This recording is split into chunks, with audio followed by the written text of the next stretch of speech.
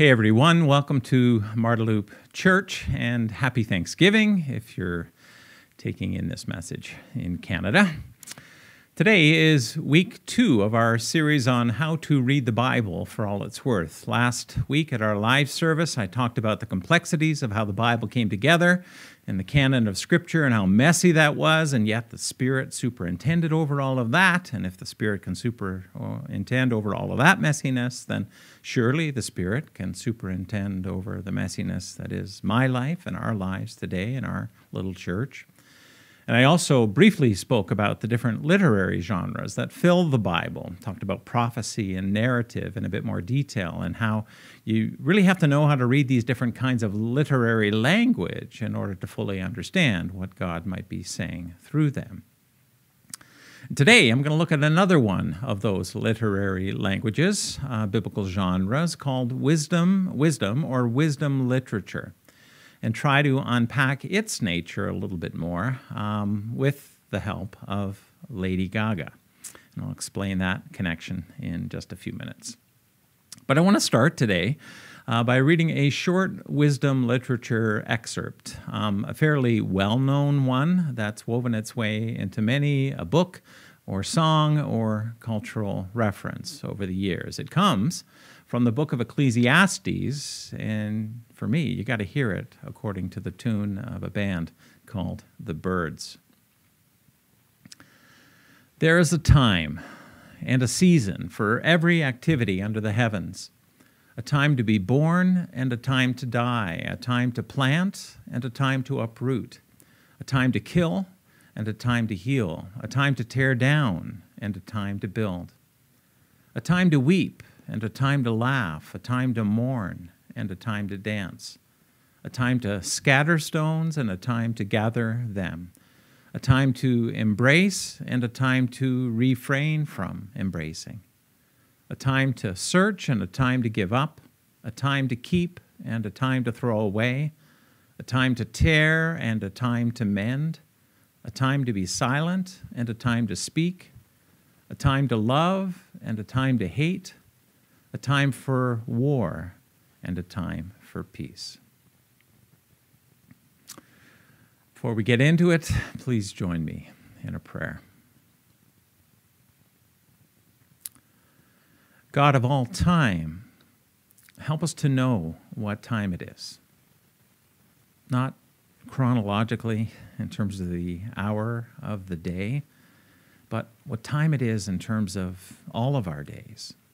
What time it is in terms of who we really are and what this life we're living is all about. Help us to make sense of our times and to know what you would have us know through this life you've created us to live. Give us the wisdom to know the answer to that question, that existential yearning, we pray. And hear us now, we pray, in the name of the Father, Son, and Holy Spirit. Amen.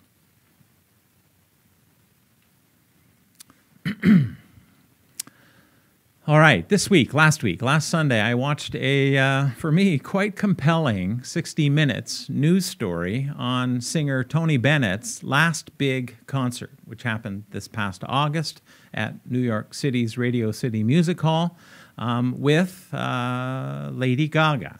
Ergo the Lady Gaga connection. And the news story ended with Lady Gaga saying these words about Tony Bennett. Things can change, she said, touching her temple, and you can still be magnificent. And when I heard those words, I thought, that is wisdom. I was already starting to think about wisdom in this sermon, and so I kind of recognized the weight of her words as wise words. God-given wise words. That's the truth. Those words describe reality for what it is. And if you saw that 60 Minutes piece, which we did assign for homework, so if you didn't, pause, Google it, and watch it, and then come back to this. But if you saw that 60 Minutes piece, you know exactly what I mean. I mean, nobody knew if Tony Bennett would be able to pull off that concert at 95 years of age alone, but also with advanced Alzheimer's. I mean, they had no idea if this was going to work. I mean, 2 days after that amazing concert, he totally forgot that he did the concert. And yet he did pull it off. He did do that concert. And for a few glorious moments, he stepped out of the life-sapping, memory-shrouding fog of Alzheimer's and was able to sing 12 of his greatest hits to 20 standing ovations, evidently. And while there were, of course, a few bumps, he has Alzheimer's. For this, his last concert, Tony Bennett showed up. This man who was lost was found again. And for just a short time, reborn. And it brought so much joy to those who love him. Things can change, and you can still be magnificent. The biblical genre of wisdom is found primarily in the Old Testament books of Ecclesiastes, Job, Proverbs, Song of Songs, and in a few Psalms. And at its core, wisdom can be defined as the ability to live a God-like life, to be a God-like person and say God-like things with your life, with your mouth. Things like those words Lady Gaga said about Tony Bennett. And like I said, the moment she said them, they felt like there was a greater truth being spoken. They felt like wisdom to me. And it was almost, now looking back on it, as though they were an echo of those Ecclesiastes words I just read. There is a time for everything and a season for every activity under the heavens, a time to be born and a time to die, a time to weep and a time to laugh, a time to mourn and a time to dance. And it seems to me that that 60-minute story on his last concert, it was like a contemporary rephrasing of these ancient wisdom words. Life is frail and life is fleeting, and for all of us, it's a mysterious mix of good and bad, weeping and laughing, mourning and dancing. And so to see this story of one of this past century's most famous singers giving that concert under those conditions and feeling what I was feeling about the goodness of that, it was as though a time for everything was happening all at once. With Tony Bennett, so alive in himself, his former self, his younger self, even as he faced the shadow of death. With an audience so filled with joy, even as deep inside they knew, and knew in a weeping for his broken mortal condition way, knew what was also going on. With his wife and family, I'm sure, so dancing in the wings as he pulled off all of those songs, even as they, of course, were still carrying the weight of mourning the day-to-day loss and pain that they've been living. So there is a time for everything and a season for every activity under the heavens, and things can change, and you can still be magnificent. Her words felt godlike, like a godlike response to the question, the existential question of the fleetingness of life, the all too human question that we all ask. They say, in order to fully grasp God's biblical wisdom, you need to know the context. Of course, this is true for all of Scripture, but especially so for wisdom, because we seem to have this propensity to pull out little pieces and then misinterpret them so that we can use them for what we want them to mean. And so the phrase, a time to be born and a time to die, is often misunderstood as merely God having a chronological time for everybody, a start time and an end time. But when you read that verse in the broader context of that whole chapter and those first 8 verses of chapter 3 of Ecclesiastes, and then in the context of the whole book of Ecclesiastes, then in the context of the whole Bible, you see its deeper meaning in terms of this question about the inexplicable mystery and elusiveness of life. That's what that verse, and that's where the wisdom is speaking. That's the question wisdom is asking there. What is this life you're living? And why are you here? And what does this mean, this life, your particular life, mine, ours? Now, this context thing is not only true for reading wisdom in the Scriptures, it's also true for contemporary manifestations of God's wisdom too. So on the surface, you read those words from Lady Gaga, and they seem quite ordinary, maybe a bit pedestrian. But when you read them in context, in the broader context of the bigger story that's being spoken, and that's the way it is with God's wisdom words. Context is everything. And so if that is true,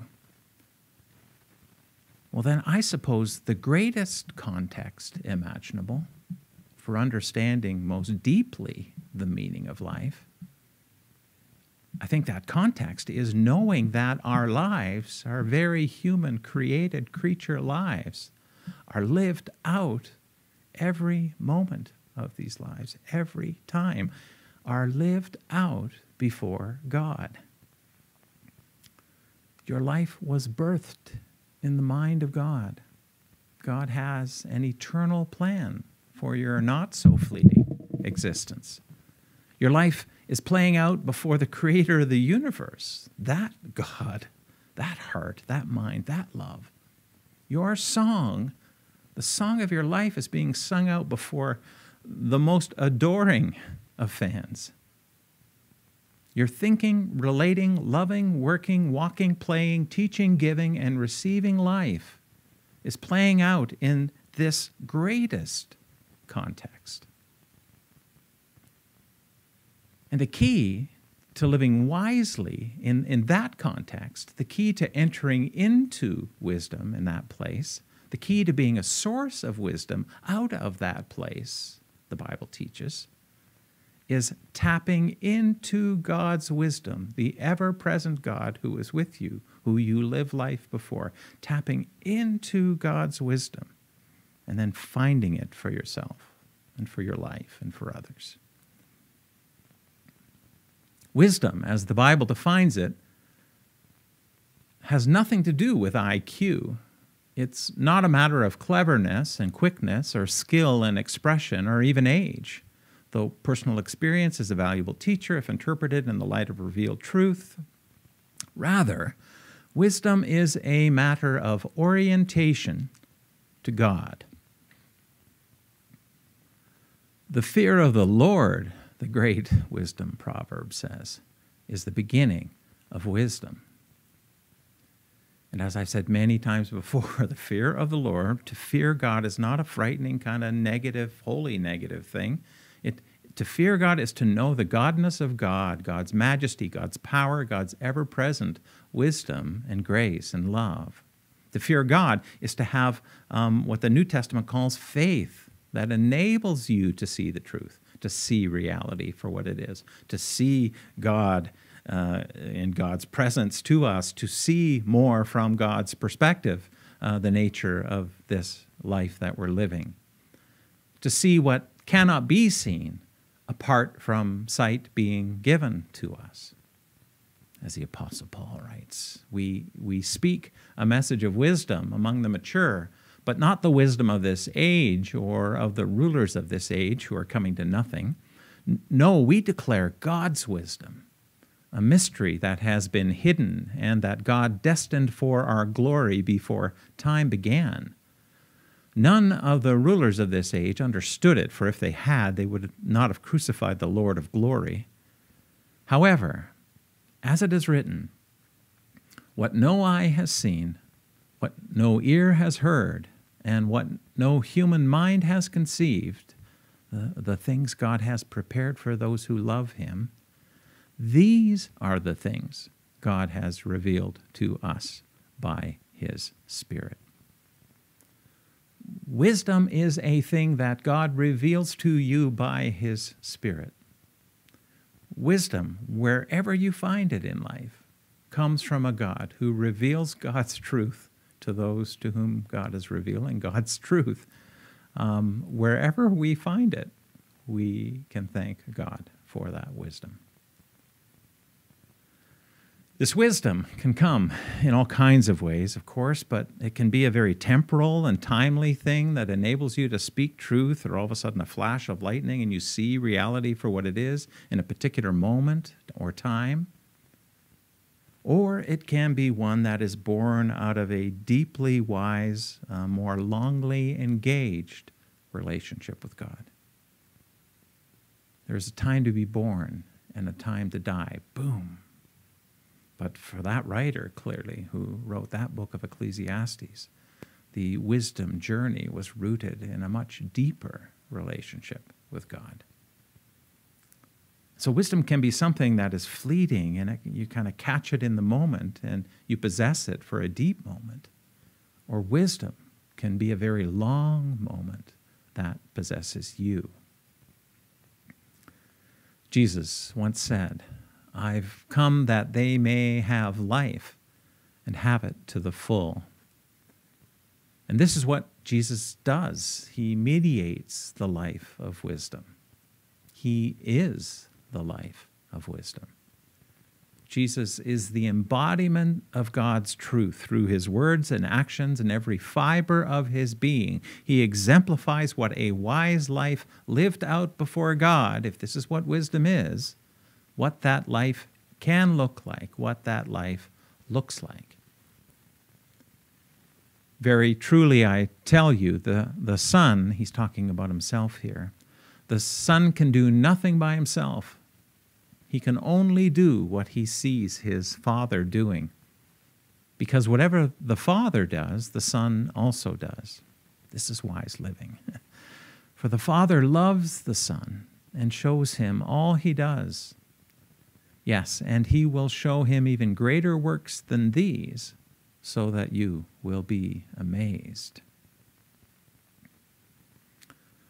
All of the wisdom that Jesus spoke and enacted and lived and was done in response to what God was already doing. To be wise in your life is to respond to what God is already doing in your life. To be wise in your life is to tap into what God is already doing in your life through Christ. Apart from me, Jesus says, you can do nothing. Jesus is the mediator of the wise life. He offers you a life of wisdom that is free from the constant getting and consuming, free from all the misguided and over-controlled fretting that you live out of way too much in your life. Free to see with eyes wide open ancient wisdom and amazing truth and the meaning of life, a human life, and what it can be lived out before God. And that is what a truly wise life, again, looks like. And that is what Jesus looks like. Jesus is the means through which we can gain a God-like eternal perspective. He truly is the way of wisdom. The Eerdmans Bible commentary says this about wisdom in the context of the book of Ecclesiastes. It writes, "All things would be absurd if their meaning were exhausted in their function and place in the phenomenal world, if by their essence they did not reach into a world beyond this." And this is so true.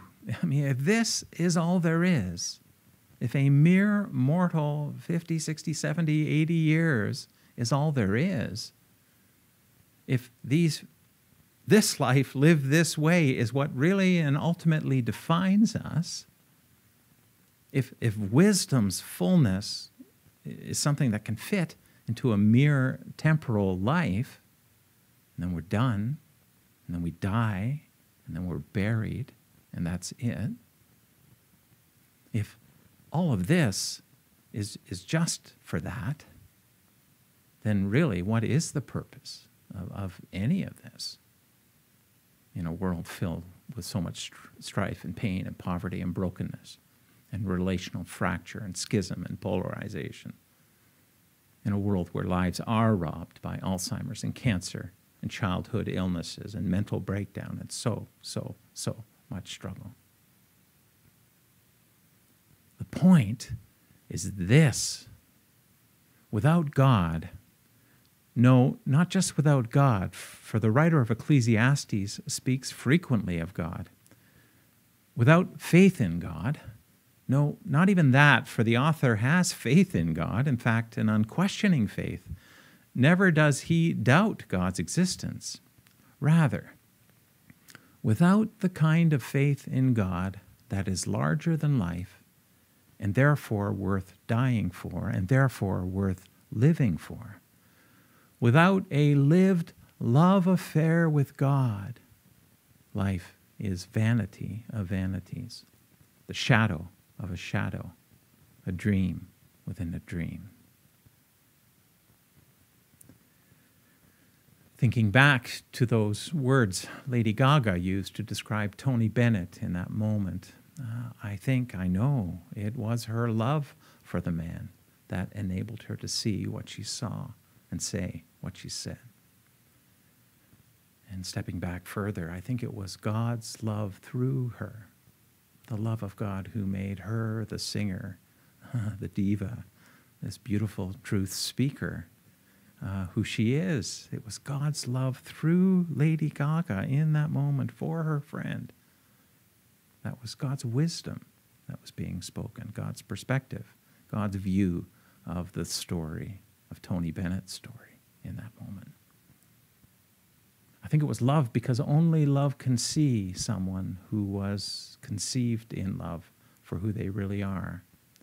That old crooner made by God for a generation, given the voice of an angel, someone who God loves deeply, someone whose name and whose story God will never forget, someone whose voice God will never forget. When we see with love in godlike ways and speak out of that love in godlike ways, wisdom flows. So I guess the question for you, if God loves Tony Bennett like that and Lady Gaga like that, and all of those fans and their family like that, the question for you is, do you know that God loves you like that? Do you know it enough to know that things can change in your life and that you will always be magnificent in His eyes? Do you have any idea how much Jesus wants you to enter into that wisdom through Himself? Are you tired, sick, failing, flailing, afraid, worn out, stressed, have nothing left in the tank, tapped out by this pandemic? Burned out on religion, all the empty platitudes, the meaningless motions, all these actions which seem to only lead to hypocrisy? Come to me, Jesus says. Get away with me, and you'll recover your life. I'll show you how to take a real rest. Walk with me every day, all the time, and work with me. Watch how I do it.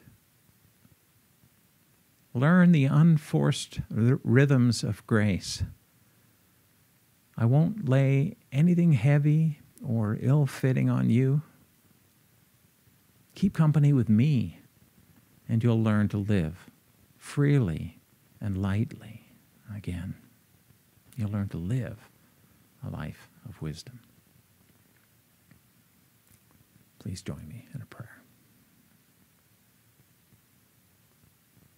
And who of us, Lord, wouldn't want to accept that invitation and live that kind of life before God the Father, a Christ-like, you-like life?